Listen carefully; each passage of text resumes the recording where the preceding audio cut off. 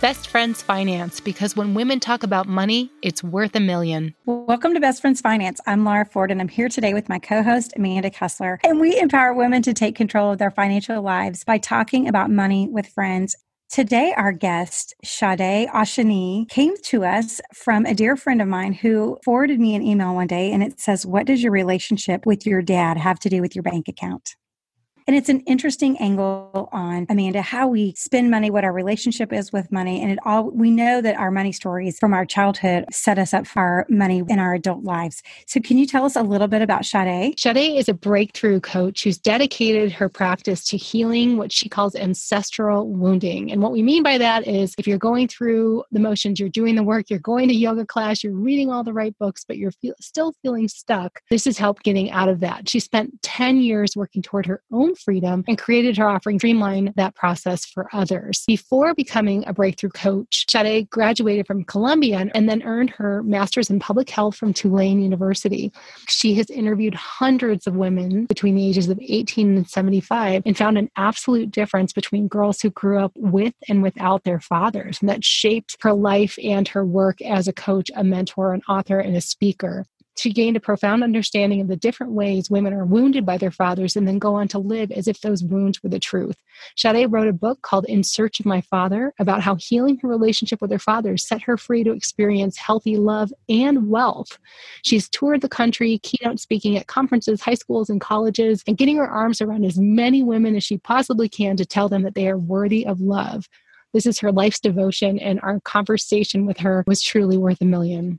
Shadé is an active philanthropist, and we didn't get to talk about this in this episode, but we want to share that she has raised $500,000 for her nonprofit, Kids International, in hopes of making a difference in the lives of orphan children around the world. She was even honored by Congress for her work as a Goodwill ambassador to the Gambia in West Africa. Welcome, Shadé. We're so happy to have you here with us today. Thanks for joining us on Best Friends Finance. Yeah, thanks for having me. I'm really excited to be here and have this conversation with you. This is a super interesting conversation because when Laura actually found you and brought you to me, and we both, of course, looked at everything we can find, your blog, your TED Talk, and gotten really excited about the conversation with money being shaped a lot by the relationship with their fathers. So we always start with just give us a little bit about your background. We're really interested to know how going from getting your master's in public health led to your research about fathers and daughters and this relationship and how it shapes us as women. Sure. So my name's Shadé. I am a breakthrough coach for women who are having issues with their relationships with men, money, and themselves. Yeah, I help them have healthier relationships in those spaces. Where I got started, I was 19 when I was a freshman in college at Columbia in New York City. And I had a group of about 6 girlfriends, and we were all brilliant, beautiful, talented. We were all dating jerks. And I thought, this can't be a coincidence. And so, little researcher at heart that I already was, I gathered us all into my tiny dorm room and was like, we're going to get to the bottom of this. What do we have in common? What's going on here? And sure enough, dad was absent, abusive, neglectful. Something was going on with dad. And this huge light bulb went off for me and completely changed the course of my life. It became the foundation of my research in grad school. And it's been the mission. It's been every keynote conference, every TED Talk, all of it has been about this topic. How do fathers impact our lives and really set the mold that we have to contend with one way or another? Shadé, I just want to ask, how does one who has this absent relationship with their father, how do you end up at Columbia? Is it your mom's doings? Is it your own perseverance? I mean, I'm assuming that he was absent not only in the present, but also financially. Sure. So my father left our family when I was 13 years old. He said that he was going to go on a business trip for 6 months, and he dragged that on for 12 years until his death. And I never spent longer than 2 weeks at a time with him again. So what started out as why did he go very quickly became why wasn't I good enough for him to stay? And I internalized that. I got my first boyfriend within weeks of him leaving and started acting out. How did I end up at Columbia in spite of that? My mother was largely influential in my life, for sure. But I was gifted and brilliant from the start as a child. child. And I actually ended up dropping out of high school in the 10th grade and spent what should have been my junior year of high school at the Rape Treatment Center of Santa Monica. And it was there with some really incredible world-class therapy 3 times a week that I was able to come back to myself. And yeah, I got that 4.67 GPA I was capable of and aced those SATs and made it to the Ivy League. So I feel very aware that because my trauma was met with support, I was believed. That's huge. Many women are not believed, especially young teenage girls are not believed when they're assaulted. Yeah, that I was able to have a success story for my life instead of one of continuously addressing and acting out trauma. So really grateful for that. That is unbelievably inspiring that you were able to turn around obviously such a traumatic event. We always ask our guests to give us their money story. Like what are your first memories from childhood of what, before he left, your father shared with you about money, what you learned from your mother about money? Was it something you even talked about as a family? Interestingly enough, money in my family was very much dictated by my mother. So one of the things that I ask my clients to do is close their eyes and personify money. Who do they see when they do that? So for me, money was a white woman. My mother's white and my father is Black. And my mom was the one who represented signing checks and making major financial decisions, buying houses. She's somewhat of a real estate mogul. She owns 4 houses now. She's powerhouse. And so that's what I remembered about money, was money and mom went together. And when things got really rocky in my teenage years financially, sold our childhood home and filed for bankruptcy, I remember money being associated with like fear and anxiety and resentment. So that's really what I remembered about my childhood story with money. And one of the exercises that I asked my clients to do, which is to write a letter to money and write a letter to men and see what comes up, is that there was a lot that sounded the same. I want more of you. I don't understand you. I'm scared of you. I'm mad at you. Why aren't you there when I need you the most? You let me down. Pointed. Like, yeah, that could be written to either of them. We were going to ask what your dad, because this is something you talk about, what your dad has to do with your bank account. And I'm seeing connections right there in what you just said. Oh, yeah. Well, fathers have a really important social role, which is to protect and provide for their children. And so when they don't do that, money can sort of get entangled in this story where it's not just that our dads abandoned or neglected us or didn't show up for us. It feels like money did too. And then they become intertwined where we feel similarly towards the experience that our father was meant to provide for us, protection, provision. Just like, well, if I didn't get to have it, then I must not on some level have been worthy of it. And that becomes internalized. I think that out of the now thousands of women that I've worked with over the past 13 years, that seems to be the underlying thread that goes through it all is unworthiness. Unworthiness shows up in our relationships with money, and it shows up in our relationships with love. I feel like that's really what comes forward for me, is that love and money are both worth issues. And if we're having issues in love or in money, we're actually having worthiness issues. And that's what really needs to be addressed. What do I believe I deserve? What have I been conditioned to allow? Our childhoods kind of set us like the AC. This is as much love, money, peace, comfort as I'm allowed to have. And when we start raising the bar through coaching or self-help books, or, trying to address, the pain that we've experienced, we find that some sort of internal mechanism kicks in, and then we sabotage ourselves back down, not necessarily to what's comfortable, but just what's familiar. Underline, highlight, family. That's what we've known. And so the work of actually expanding so that we can hold more wealth instead of, ending up like one of those lottery winners. We've all heard the stories, right? Where they end up pulling the Lamborghini into mom's townhouse after they've blown it all. Like, how can we actually hold more than what we've known? How can I have more than the experience of my parents instead of repeating the story of debt or bankruptcy or feast and famine, kind of, that repetition feeling is actually increasing our capacity to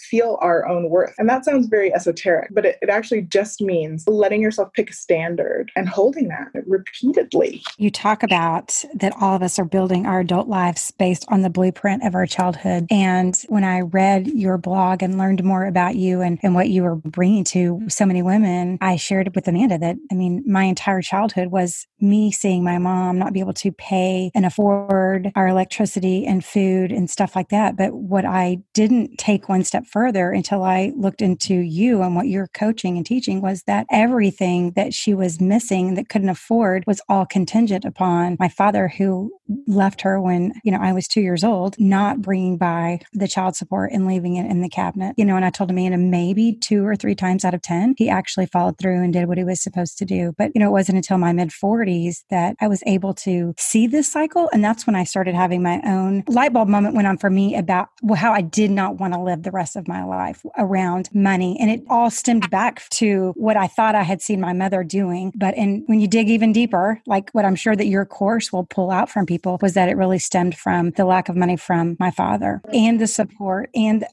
he didn't protect us. He didn't support us, any of those things. It's just. Yeah, thank you. I think that, really starts getting revealed for us when we notice how we feel about money. Even just talking about it, even just saying the word, how are we behaving with our bank accounts, with our finances? For a lot of us, there is an emotional charge. We are avoidant. We don't like it, scrunch our noses up. Even if I just say money, in a crowd of women and see, kind of what happens. How do you feel? Close your eyes. Money. And people have reaction. There is an emotional charge regarding this word. Many of us see, unlike me, who saw, a powerful woman, many of us see men, specifically white men, who are bankers or, some sort of loan officer who's telling us that we're not good enough to qualify for the loan on our own and we need daddy's help, or, whatever the storylines are that make us feel small and uncomfortable and avoidant, overly miserly. We overspend based on some sort of like, I deserve it attitude that we haven't even double checked if we can really, make space for those expenses in our spending plan. Totally guilty of that one. Yeah. Mm-hmm. Yeah, I've been there for sure. But actually coming to peace with my relationship with money just started out with a coach asking me to just look at it every day for a month. Just sign into your account, look at it. And so my reminder, that pops up on my phone is check your abundance flow. And every day at 1 p.m., I stop what I'm doing. It doesn't matter if I'm, in the middle of the grocery store or whatever. I'm going to log into put my banking credentials in and have a look at my account and just see what comes up. And it was really hard. I really hated this assignment because I was a classic avoider. I didn't want to look. I was just going to write the check and set things on auto draft, pray for the best. We talk about that all the time, that so many women are wired that way, avoidance when it comes to money. And I always say, I wish we had video. We are on video now, so we can chat with each other, but this is just an audio podcast, so we don't have to do our hair. No, just kidding. Okay, not really kidding. But I want video because when you said, what do women think when you say the word money, and your face was just like, cringing, gasping. And why do you think that is? I mean, you have talked to I have so hundreds of women. Yeah. Why is that? One, the way that math is taught in this country is geared to work really well for the minds of young boys. And many of us are, even before the age of 10, before our nervous system is fully set in, we're just taking in the world birth through 10 in that way. We are already out loud saying things like, I'm not good at math. I'm not good at that. I like reading and writing better. And that's really across the board for women in the Western world. I remember feeling that way so clearly by like 5th grade, just out loud saying, I'm not good at math. I'm not good with numbers. I'm better at literature. I like English better, blah, blah, blah. And really believing that and feeling that, which was not true. I finished pre-med in the Ivy League. I did a minor in statistics. I'm actually great at math. And even now saying that feels funny to me. It's like, yeah, but it's not my favorite. I'd rather, do something else. But the truth is money is just numbers, and numbers are just addition and subtraction. We've got this. This is not hard stuff. It's been presented to us in a way that makes us think that it is, but it's not complicated. It's something that I'm really excited to see the feminine reclaim, that we can do this. The world is in desperate need of rich women. We've tried rich men for a while now. Let's spice it up a little bit. So we think the way math is taught is definitely one of our barriers. Do you feel the word shame has come up a lot on our podcast too? Women and shame. And I gotta say, I've never heard a man talk about feeling shame. And that doesn't mean they don't. It's just not I think Brene Brown, I think, shame research is generally, you hear this from women. Do you feel in your research and these conversations you're having that women have more shame around the choices they've made or their past when it comes to money, that makes that a more difficult conversation? Absolutely. Like far and away. So I've done some work with men, nowhere near as many men as women in this work. But, occasionally someone I'm working with will say, you've got to talk to my brother, friend, husband, boyfriend, etc. And I'll do some work with him as well. And two things that really stick out to me in this space is that when a relationship ends, I have find men don't spend nearly as much time on the what did I do to attract this person? How could this have happened to me? Really internalizing the shame of the relationship not working out, especially if we're talking about, abusive behavior, neglectful behavior. They seem to really be able to place the onus where it belongs, which is on the abuser or the person who hurt them, and, push it outside themselves. But, of course, there's the double-edged sword of that. We're not self-reflecting and acknowledging our part in that. But there's something really beautiful about being able to say, no, that person hurt me. That was wrong. And I didn't deserve that. And I'm moving on with my life. Next. And I find, as I've mentioned before, that love and money hold very similar energies. So it's like, if we've made a mistake, or we find ourselves in debt, or, we put a big investment in on something that didn't work out, it seems to me that men are really ready and willing to move on from that without internalizing it as some sort of reflection of their ability or worthiness. And I'd love to see more women take a page from the masculine on that. I always say that internalizing is, at least in my household, such a female characteristic. And I'm working on not internalizing as many things as I do, but also compartmentalizing is my husband rocks at it. He's like, oh, there's an issue. I will put this over here in this box on this shelf and I will not worry about it again for, the next 6 to 12 months until I absolutely have to, because I'm going to think about that thing in the box every single day. So you're right. Like there's some self-awareness that may be missing, but on the flip side, I have to say I'm often envious of that ability to say, next, I'm not going to let this weigh me down. So interesting.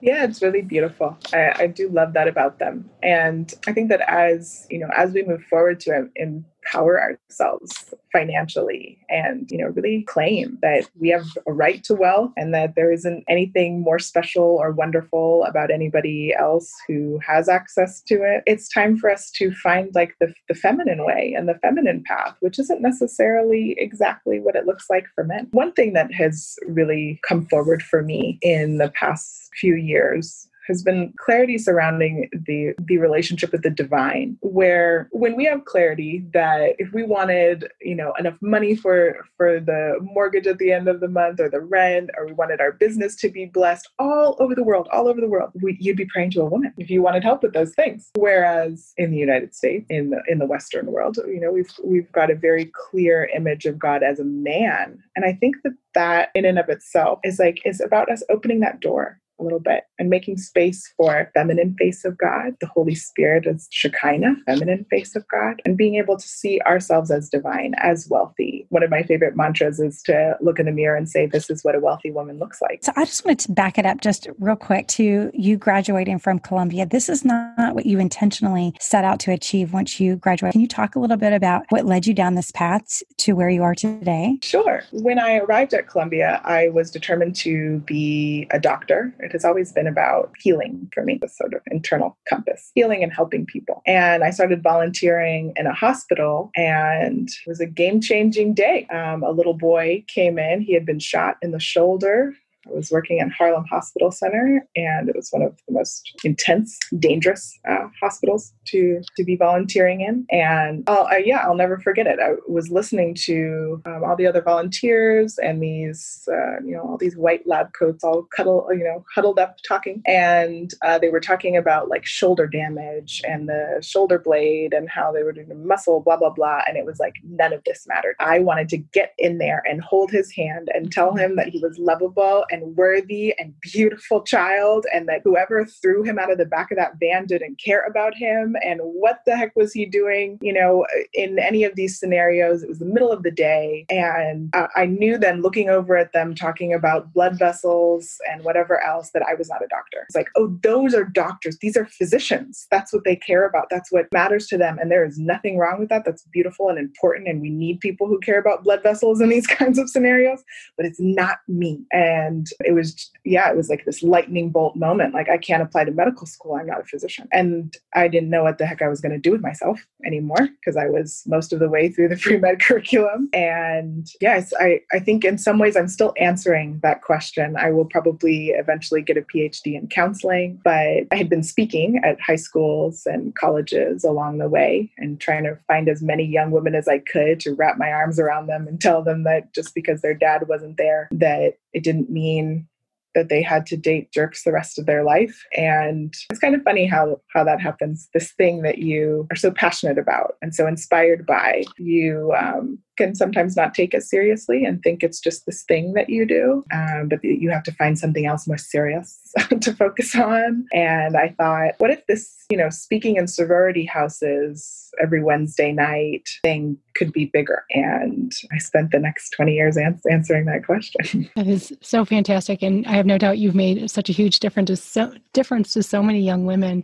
So clearly you have done the work and put in the time to, even though he passed away before you probably could do this in person, heal your relationship, heal the trauma from your relationship with your father. And you've written a book about it, In Search for My Father. With that healing process, how did that change your perception, your feelings around money and wealth that were associated with that relationship? All about worthiness. Did that change? I mean, if that was night, then this is day. Yes, it definitely changed. I was having a really hard time liking money. I sort of like threw the pendulum the other way and was like, we don't need this. I just want to go back to some sort of hippy dippy world where we, I'll trade my blueberries for your raspberries and let's just all be brothers and sisters again. This isn't working. I got really like anti-capitalistic for a while there too. It's just like the rich keep getting richer and we are, really hurting people with this. And I had a really hard time with money. I mean, I like maxed out all my credit cards and was like, I'm not paying anything back. These are, I don't even know what I was really thinking. One of the things I've learned is we shouldn't give 18-year-olds credit cards. That's for sure. Certainly not ones with $20,000 limits. Yikes. I think when I decided that money was neutral, that in all of the experiences I had had with money where I felt enraged or let down and really got down to like the nitty gritty of it. Once you're out of your childhood, who I was really mad at was myself in the, burned business partner experiences or I can't believe I bought those fancy boots or whatever. It was really about me and my relationship with money. So I went through all my money memories from the start. And the very first thing that I could possibly remember, like grandma smacking my hand and saying, don't put that in your mouth. Money's dirty at like 3, all the way to last week. Just kept going through. What are these memories? And so many of them were laced with resentment, anger, disappointment, shame, anxiety. I was kept looking for the recurring characters and I found, okay, here's mom keeps showing up with resentment. Men keep showing up with anger, right? All right, let's have a look at this storyline. I started putting these puzzle pieces together and the ways that I was relating to people was really far more important than the ways that I was relating to money. Money was actually just helping me see with maybe more intensity, bringing sort of like a microscope down on the relationship and the interaction. What I actually needed to clear up was me, was my boundaries. I was way out of line. I was like blanketing compassion over really inappropriate behavior with men and trying to help them, save them, and then get mad when my $5,000 goes missing. That's not how it works. And so, I got to get really clear with money that money never meant me any harm. Money wasn't thinking about me. Money wasn't up late at night, worried about what I was doing. This was about me. When I gave myself permission to be wealthy and to put boundaries around my big, beautiful, compassionate heart that longs to help people, everything changed. I think the most important decision that I made was to keep charity work out of my love life. I can do charity work. It doesn't belong in my love life. I follow you on Instagram and I have a friend that is dating and she's, mid-40s. And you recently shared a post about how you responded to someone. You're talking about a client of mine who was responding to a guy named Blake, who's now Instagram famous for this. And I'm reading this and she talks about the boundary or screenshot it and I sent it to her and I was like, it just resonated with me to be able to send to her as she was, having her own struggle with men. What a difference that made not only for me, I'm not going through that, but that I was able to, share that with a dear friend. Can you tell us a little bit about Blake and maybe why he's Instagram famous now? Yes, I can. So what Laura's referring to is one of the things that that I love to support my clients in is dating accountability. Because, as I mentioned, when we're raising that bar up from what we've known and we're trying to have a different experience, it can be really scary. It can be really uncomfortable. We need accountability and support in those moments to have a different financial experience, to have a different love experience. So she and I were in full accountability circle. She had to send me every expense that she accrued during the time that we worked together and every interaction that she had with a man during that time. So this is one-on-one work. And this guy she had been dating didn't message her back for 2 days, and then finally messaged really late at night, like after 11 o'clock, I think it was. And she messaged it to me the next day. And I was like, absolutely not. 48 hours later, that's anarchy. No. And it was a lame message. It was like, hey, you awake or something like that. And I remember telling her, like, this isn't what you want. You've told me what you desire. Is this it? Is it your future husband can go 48 hours without talking to you and then sends you a middle of the night message? Is this what you want? And she had like, no, this isn't what I want. She was an incredible woman. She had her own health coaching business. She owns her own fitness brand. She's doing all this cool stuff. She's bright and brilliant and funny. Like, no, girl, it doesn't take a whole day to recognize sunshine. And part of this is really allowing that worthiness piece to come in. That it's no longer about, is he good enough or am I good enough? When we release the draw that our egos long to prove that we're good enough, and then maybe he'll change his mind. We just like step out of that, like, oh, you're emotionally unavailable. That has nothing to do with me. Bye. And we take our power back. Instead of trying to figure out how to tap dance for his attention and affection, we just step out of that game. We just allow ourselves to jump in. Same thing with facing our current financial situation, releasing what it's supposed to look like, what we think we're supposed to be doing, where we should be by now. That's huge for us as women, I think. And just be willing to look, just see what is, face reality without judgment, without shame, just what it is. He's emotionally unavailable. There's $500 in my savings account and I wish there was 5,000. Okay, let's work with it. I love that. It is what it is. Thank you. Yeah, I was really proud of her because I know that was hard for her. She liked him. He was very cute. He had a bunch of things on paper that she wanted, but he seemed, like she couldn't quite get her hands on him. She wasn't sure when the next date was. She wasn't and feel stabilized by this person, which was very familiar for the little girl within. That push-pull, the I don't really know where I stand with you, the, ego can get very excited about, proving. Then you get to feel that rush of like, he changed his mind for me. He picked me. And yeah, essentially what we're doing is just playing the storyline over again. You be dad, I'll be me. Start this from the top and we'll get it right this time. I'll love you so much. You'll stay sober this time. You won't hit me this time. You'll stay. You'll pay child support this time. I mean, all of those things. Yeah. And just being willing to get out of the story. Like, oh, you're emotionally unavailable and you remind me of the pain I knew in my childhood. I don't actually want to replay that story or rewrite the ending of that anymore, which means you actually have to go through all of the chapters all over again. We seem to forget that part.